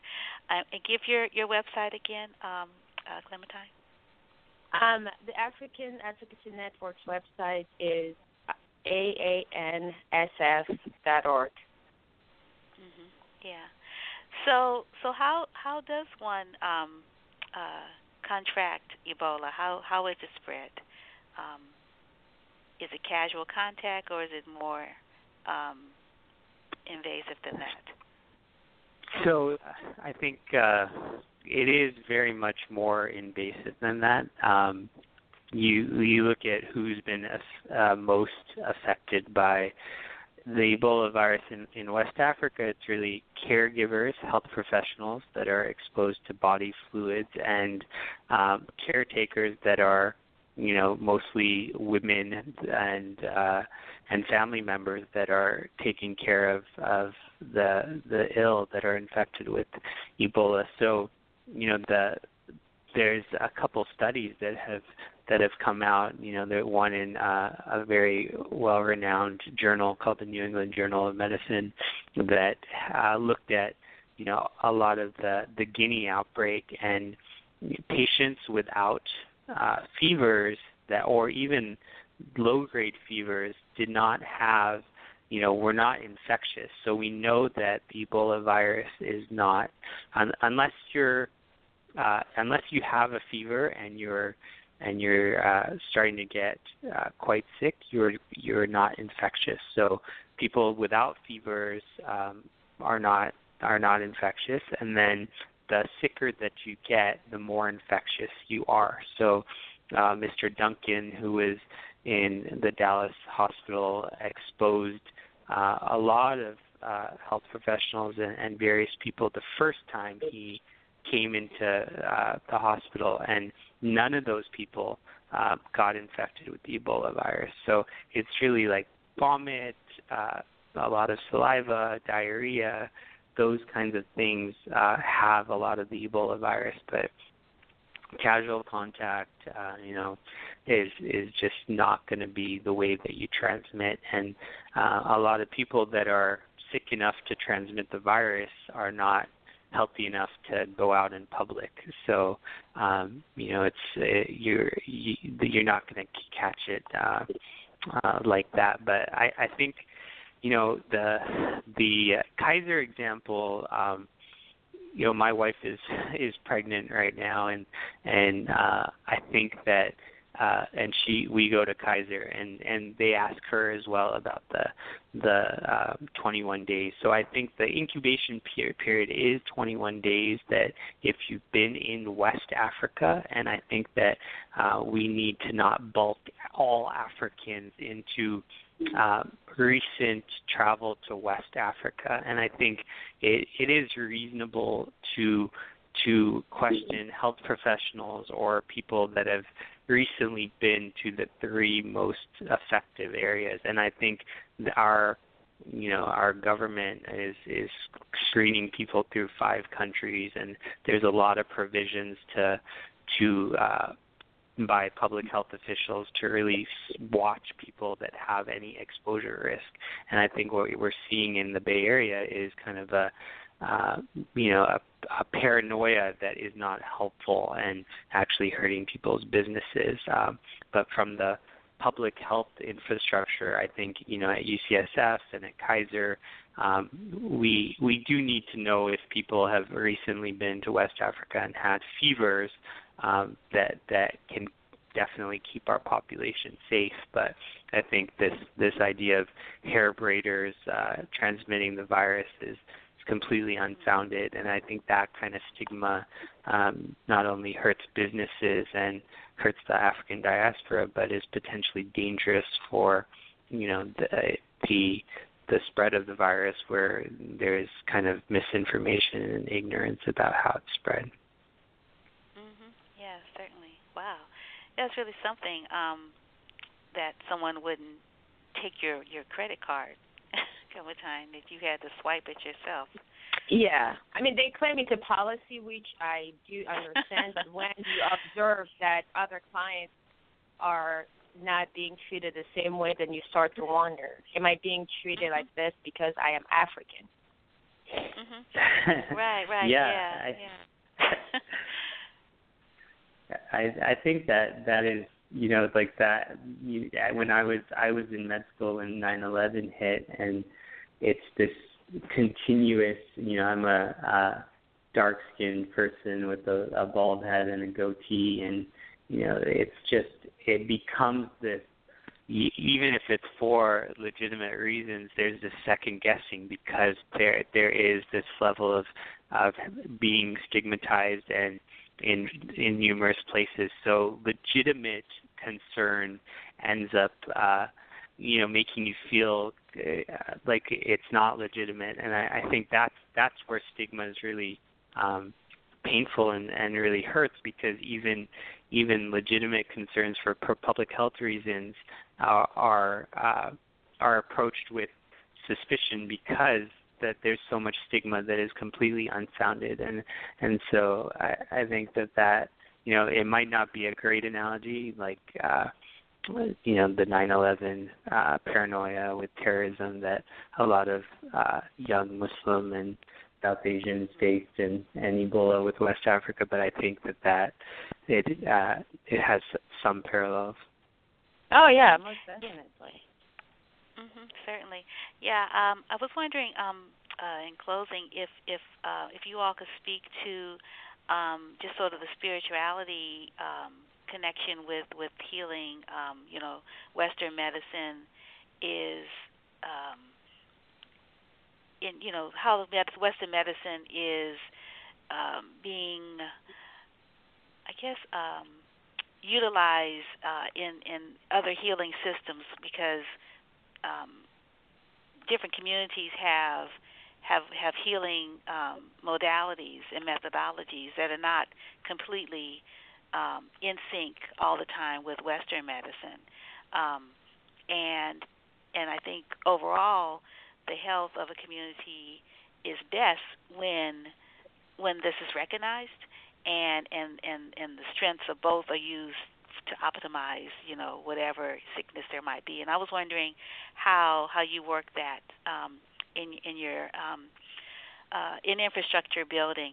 And then secondly, my second question is, once again, those of us here in the Bay Area and throughout the country that have no skills, like I'm not a doctor, but I'm concerned, and I want to know, like, how can we help, like, sort of get these protective clothing and gloves, and maybe fund a physician that wants to go but can't afford it. And I don't know. I don't know if such a physician exists, but anyway, I was just wondering how we could help. In these various places where the reason why the disease is moving like it's moving is because there's not enough money, within the government to be able to adequately address this illness. Sure, I can start with the second question, and then Clementine, maybe you can talk about local healing traditions, and I could speak to that as well. But we partner with the Ministry of Health in Liberia, and we work with the organization Last Mile Health, and their organization is accepting donations, and I think would be a great organization to donate. For the long term, we talked about the HEAL initiative. So there's our website is healinitiative.org, and we're actually running kind of a crowdfunding campaign that if you're so inclined, you could donate to that would kind of help this capacity building effort for Ebola and other diseases. Clementine, if you want to talk about some of the local healing traditions, from my perspective, I think it's not either or. It's always kind of an and, because if we as Western trained American doctors kind of come in and impose certain ways of looking at health, like your patient population will essentially just say that they're not going to traditional healers, but all of them are, and you need to kind of collaborate and work with them, because they can work kind of side by side. And I think there's been places that we've worked in Haiti and in India that there's a relationship that forms where there's certain things that the traditional healer takes on and the patient community feels very comfortable with, and they're the traditional healer will kind of refer some very complicated cancers or infections that they feel like they can't handle, and so there becomes kind of this collaboration instead of this antagonism, because a lot of these communities have deep traditions of healing that I may not be trained in and may not understand, but have validity and need to work side by side with some of the Western approaches that we're trained in. Yeah, and just I guess on the community side, since I also am not medically trained, the only part that I can speak of is at least here, a lot of recent African immigrants that we've seen at our organization have an inherent mistrust of the medical institutions, and I feel like part of that is also based on the fact that we don't have as many medical or established adequate medical infrastructures in African countries. I mean, I can speak for the Democratic Republic of Congo because that's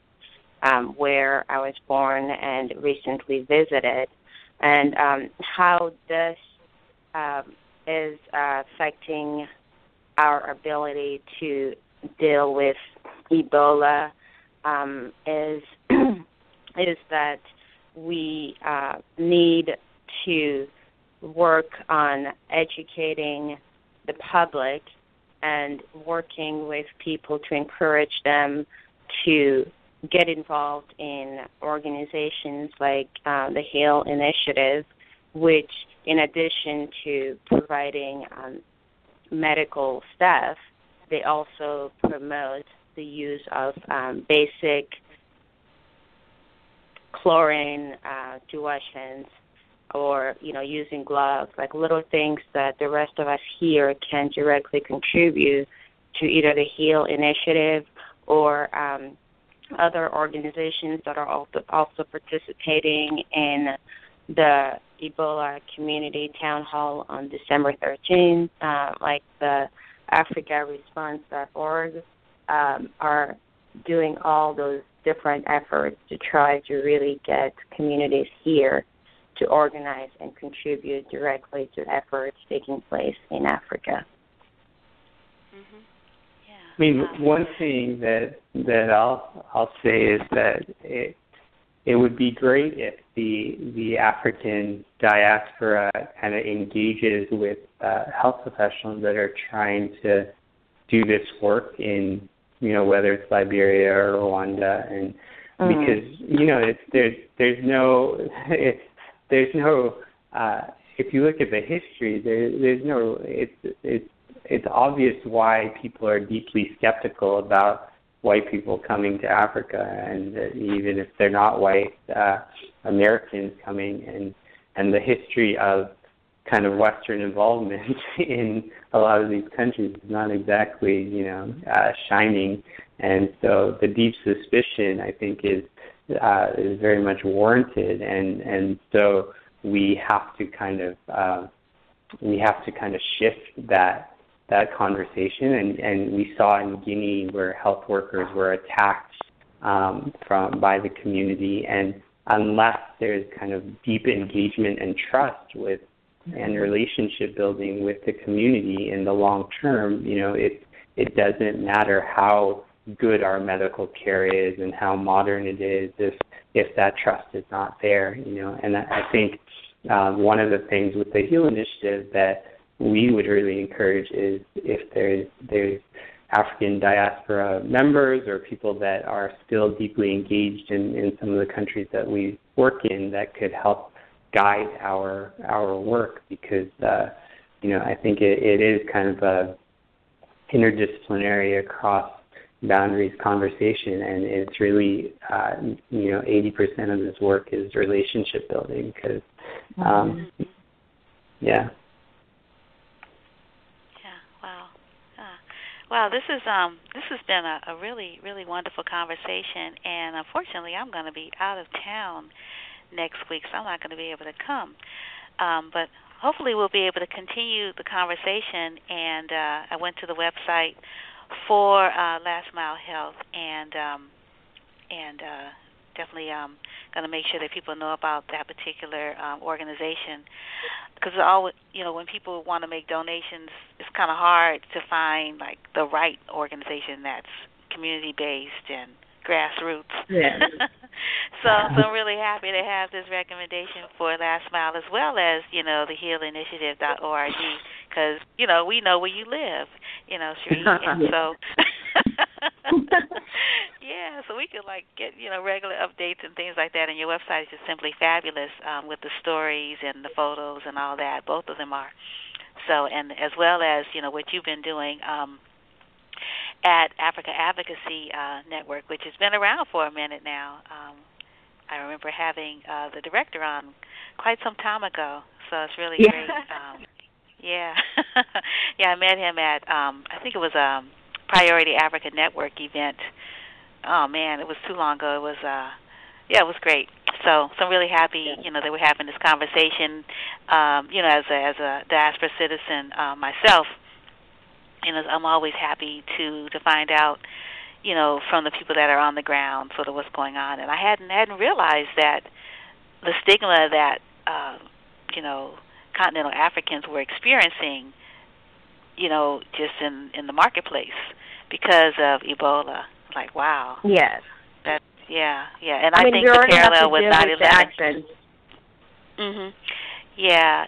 And I think the parallel with 9/11 is quite apropos, because I remember, like everyone, Latinos, South Asians, like everybody was suspect at one time, right afterwards as being a terrorist. And, I'm still on this because of my name.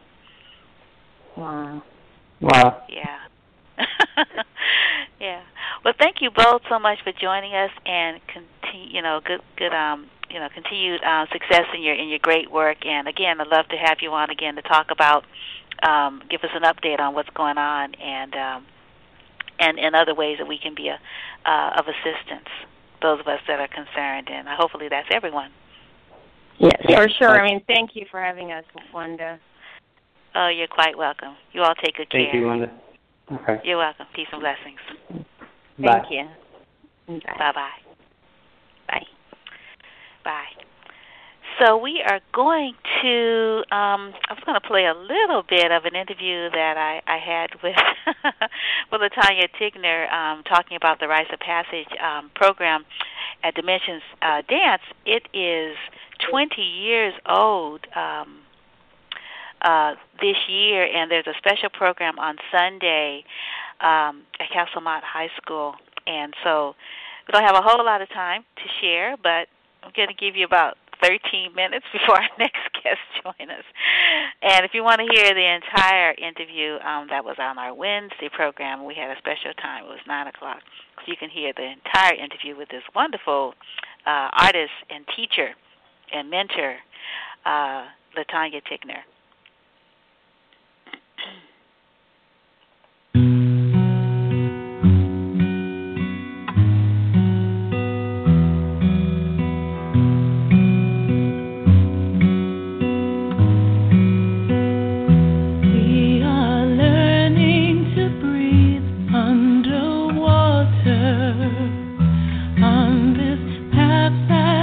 Child of the moon.